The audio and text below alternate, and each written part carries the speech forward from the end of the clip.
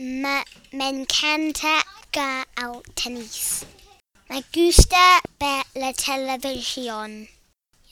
Odio leer.